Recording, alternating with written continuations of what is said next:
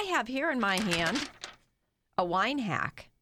What kind of hack? A wine hack, if you have leftover wine, which, I mean, right away I'm like, who has leftover wine?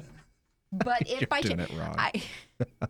You're doing it wrong if you have leftover You're wine. failing But already. this is from TikTok, one of the best uses of leftover Christmas wine. Using it to enhance a number of delicious recipes from risottos to soup.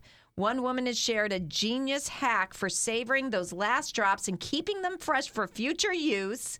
She puts on Instagram, I'm sorry, I thought it was TikTok, Instagram.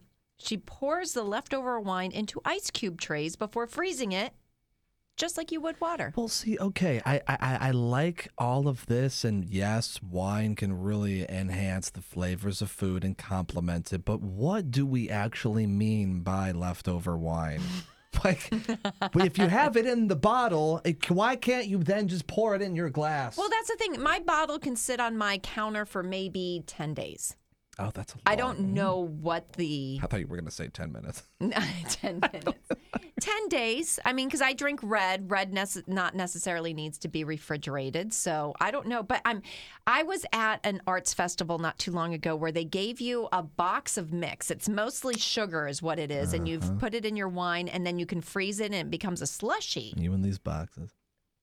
Not a box of wine. That It was a box of mix. That sounds pretty good, though. The slushies were really good, and I've always wanted to find out how. I haven't seen this mixed lady. It's like she appeared out of nowhere. She was like an oasis in the desert, and then she disappeared. The magical wine slushy mix lady. But I'm thinking if I can put the wine in ice cube trays, can't I just melt it down and drink it again? That's